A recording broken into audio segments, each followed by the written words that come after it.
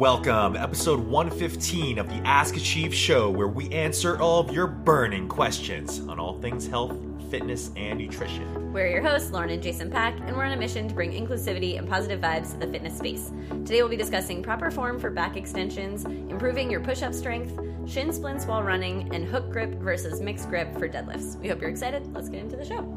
All right, Achievers. So it's episode 115. We had a good weekend, right? Well, actually, no, you didn't, actually. I was sick. You were deathly ill. Yeah, no, it was an awesome weekend. It was amazing. Kendrick got me sick. He got a cold last week, and then I got it hard on Friday. Yeah, I think you had a little bit of it, and then you kind of fought it off for a second, and then he had 2 nights in a row where he just was not sleeping because he was sick. Yeah. And then it was kind of all over for you. Yeah. We were joking that we used to be able to fight off colds a lot easier when we actually slept and ate well. And, Those little things. And then actually your mom came on Wednesday and she got sick as well. Yeah. So yeah, a lot of it spread. I think actually I had it the least, but I managed to spread it. Yeah. I managed to spread it to everyone else. So nice. Yeah, but we celebrated your mom's birthday. Yeah, her birthday is next weekend on St. Patrick's Day. St. Patty's Day. But we celebrated a week early, but we did do a boiled dinner. That's what they always, because she's St. Patrick's Day birthday. Oh, I didn't tell you this, but I just found out that Michaela, one of our coaches, her mom is also born on St. Patrick's Day. Whoa. We had no idea. That's so crazy. And Michaela was like, yeah, and her name is actually Patty. Oh, that's amazing. Isn't that incredible? She's like Irish woman named Patty. That's awesome. She wasn't like surprised at all that Leslie and Patty shared the same birthday. She was like, why isn't Leslie's name Patty then? It's like her initial. That's a very good question. It's a very good question. It's pretty funny. I'll ask my grandfather if he can answer that for us. All right, should we get into the questions? Yes. Cool. So we have 4 questions today, so bonus for today. The first one's from Colleen Fitz 37, and she said, I just went deep into your post looking for lower back extension form because I always feel it in my lower back when I want to feel it in my glutes more. Do you have a video on proper form somewhere? Do you want to explain what the lower back extension is? So I'm assuming what she's talking about is it's a back extension machine that basically you're like kneeling on it. Is that the one, or is it you're standing? Yeah, you're standing. Oh, okay, you're standing and you're hinging at the hips, mm-hmm. and then you're like hinging forward and then coming back up to standing. Yeah, there's like some sort of like cushion, like basically. A pad at your hips. Yeah, right? That your hips are resting at. Yeah, and so you're kind of like folding over and then coming up to a whatever posture that you're trying to get up to. Now we see this quite a bit, especially recently, in terms of like being a glute developer, right? Right. Traditionally, it is called a lower back extension machine, and traditionally people use it to develop their lower back. But now people have found out a little bit of a way to make it more of like a supported hinge movement almost, so that they end up working their glutes. So the thing that you want to focus on is as you're going through the motion is to try to keep your hips in more of a tucked position.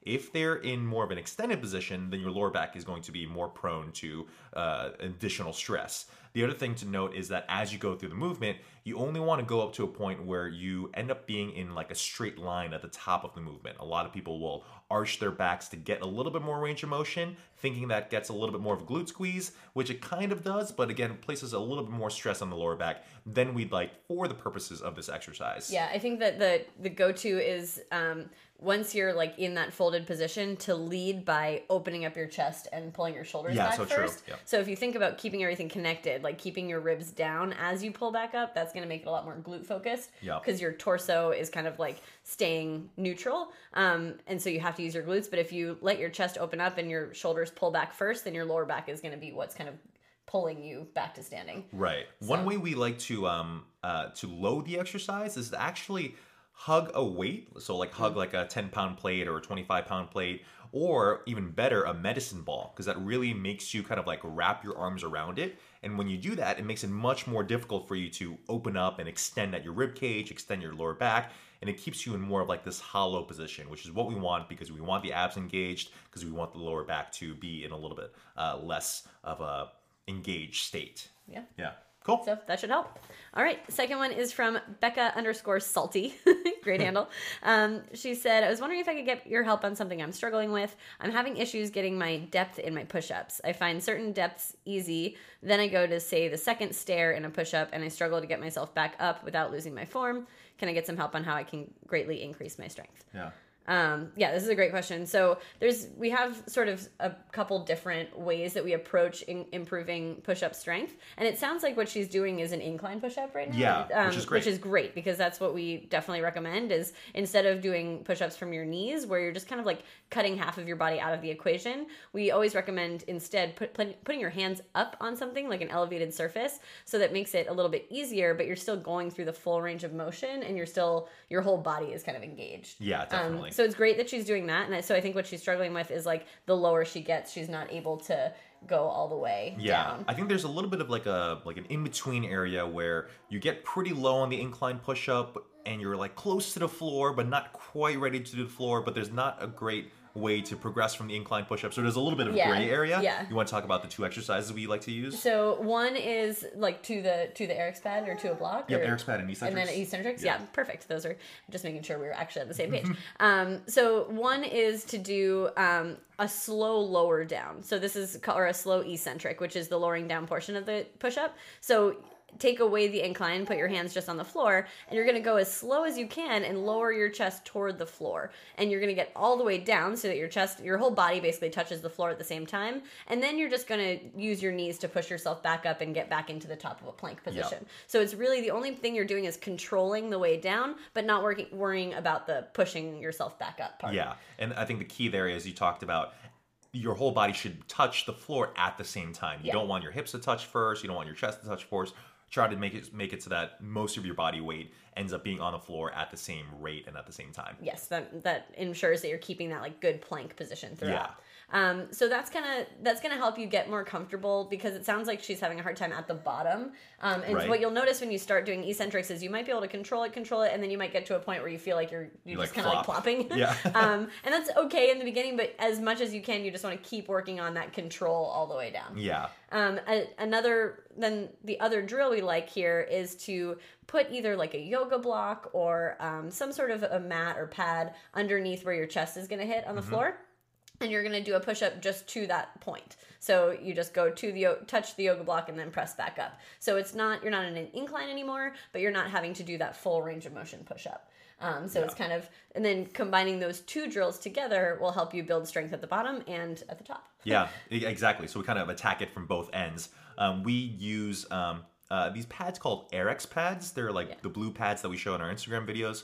But we typically start from 3 pads, and then we reduce the height to 2, and then to 1, and then they're doing full push-ups towards the floor. But it's a way to kind of like, just kind of work your way down lower while simultaneously on the other day doing eccentrics to get the full range benefits. Yeah. Cool. Awesome.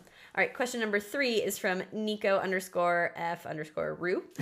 And he said, it's truly he said some nice things. I don't need to read that, but said some nice words and then said, I'm trying to get into running and I get terrible shin splints that eventually travel down to my feet. Do you have a post already to address this or can you talk about it on the podcast? Okay, this is a good question. The reason why we haven't really talked about this in our Instagram channel is because there's a lot of nuances when it comes to shin splints. So the first thing that we want to address is your overall running technique. And so we won't really get into like that sort of nitty gritty. Like we'd rather have you probably have someone look at you in person, so a running coach of some sort.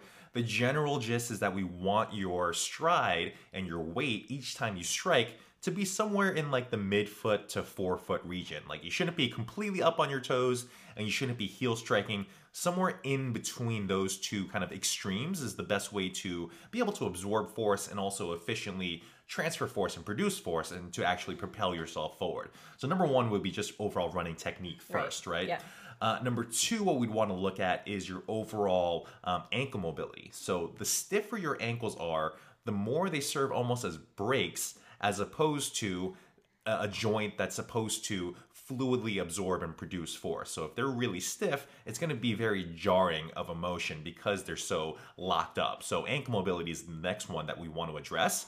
I'll link in the show notes. We've got a complete guide to ankle mobility on our YouTube channel, which I'll link in the show notes.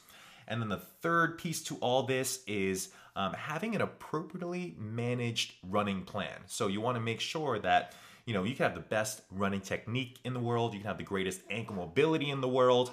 However, if you start off on a running program where you're starting from 0 miles and then the next day you're running 6 miles, like, you're gonna have some issues. You're gonna run into some overuse stuff. And sometimes that's shin splints, sometimes that's stress fractures. Like, there's a lot of things that might pop up. But you want to make sure that the running plan is very scalable to you. And so you could pick up, like, I think, like, even like a Couch to 5K, like, I think the program's really pretty sound. Yeah. Like, but if you're worried about shin splints and they've popped up quite a bit in the past, just drag it out, like, double it. So whatever recommendations it has for week 1, do the same recommendations for week 2.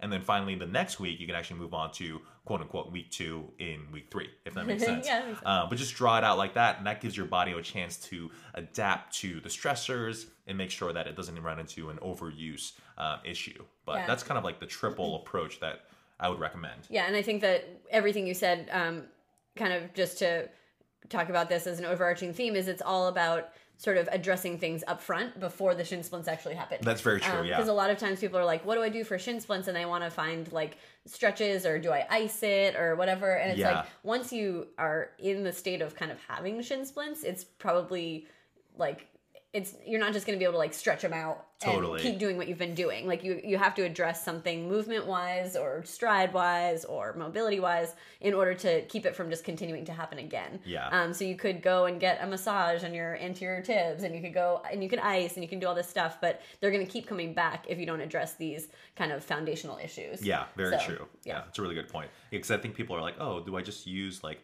a lacrosse ball on it and it just magically disappears? But yeah, there's a lot more upfront work in order to make sure that it doesn't happen in the first place. Right. Yeah. Cool. All right.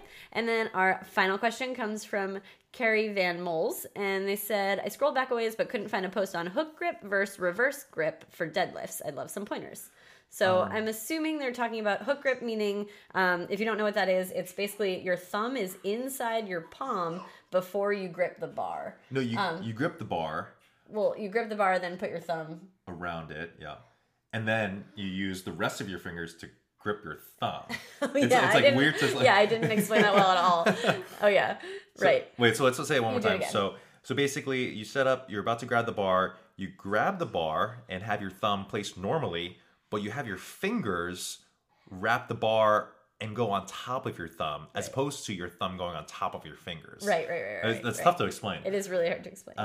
Now, that's hook grip. Now, having said that, this is the most secure way to grab the barbell, because not only do you have the thumb gripping the bar, but now you have your fingers on top of it gripping the bar. So it's like a double whammy, basically. Yeah. But having said that, it's tremendously painful up front. And even still, it's like not the most pleasant thing, like when we're doing it with like heavier weights and stuff. Yeah, I mean, I use it for Olympic lifts, but I don't even use it for deadlifts, because when it gets heavy enough, it just bothers me. It's not hurts. Fun. Yeah. So the reverse grip, I'm assuming they're talking about like a mixed grip, meaning flipping one hand upside down and keeping one hand forward. So a pronated and a supinated hand. We really like that grip because it's a little bit more secure than double overhand. There's a certain point with deadlifts where double overhand grip, the grip becomes your limiting factor. Yeah. And you feel like you can lift a lot more with your legs, but you're just the bar sliding into your fingers. That's usually the like indication that if you can keep deadlifting but the bar starts to slide into your fingertips, your grip is the limiting factor. Yeah. We like the mixed grip because it is more secure, but there are definitely limitations to it. One of them being that it does throw you off of sort of a very even pattern, right? Yeah. So it makes one shoulder kind of come back a little further than the other. Yeah, so basically, whichever hand is flipped under, usually your dominant hand is your stronger hand when you flip it under. When you flip it under, you actually shorten that segment of your arm, basically, whereas the other side, the pronated side, the normal overhand side, is a little bit longer. So yeah, it does give you like a little bit like a torsion effect. Yes, like that you have to really fight against. Yeah, and you can fight against it. Like you can make sure that you're squaring your shoulders, and you just have to take your time in order to make sure you're doing that. It's not enough to just flip your grip and then deadlift the way you've been deadlifting. Like you just have to take some more time in the setup to make sure that your shoulders really are even to one another and that your hips are even. Yeah.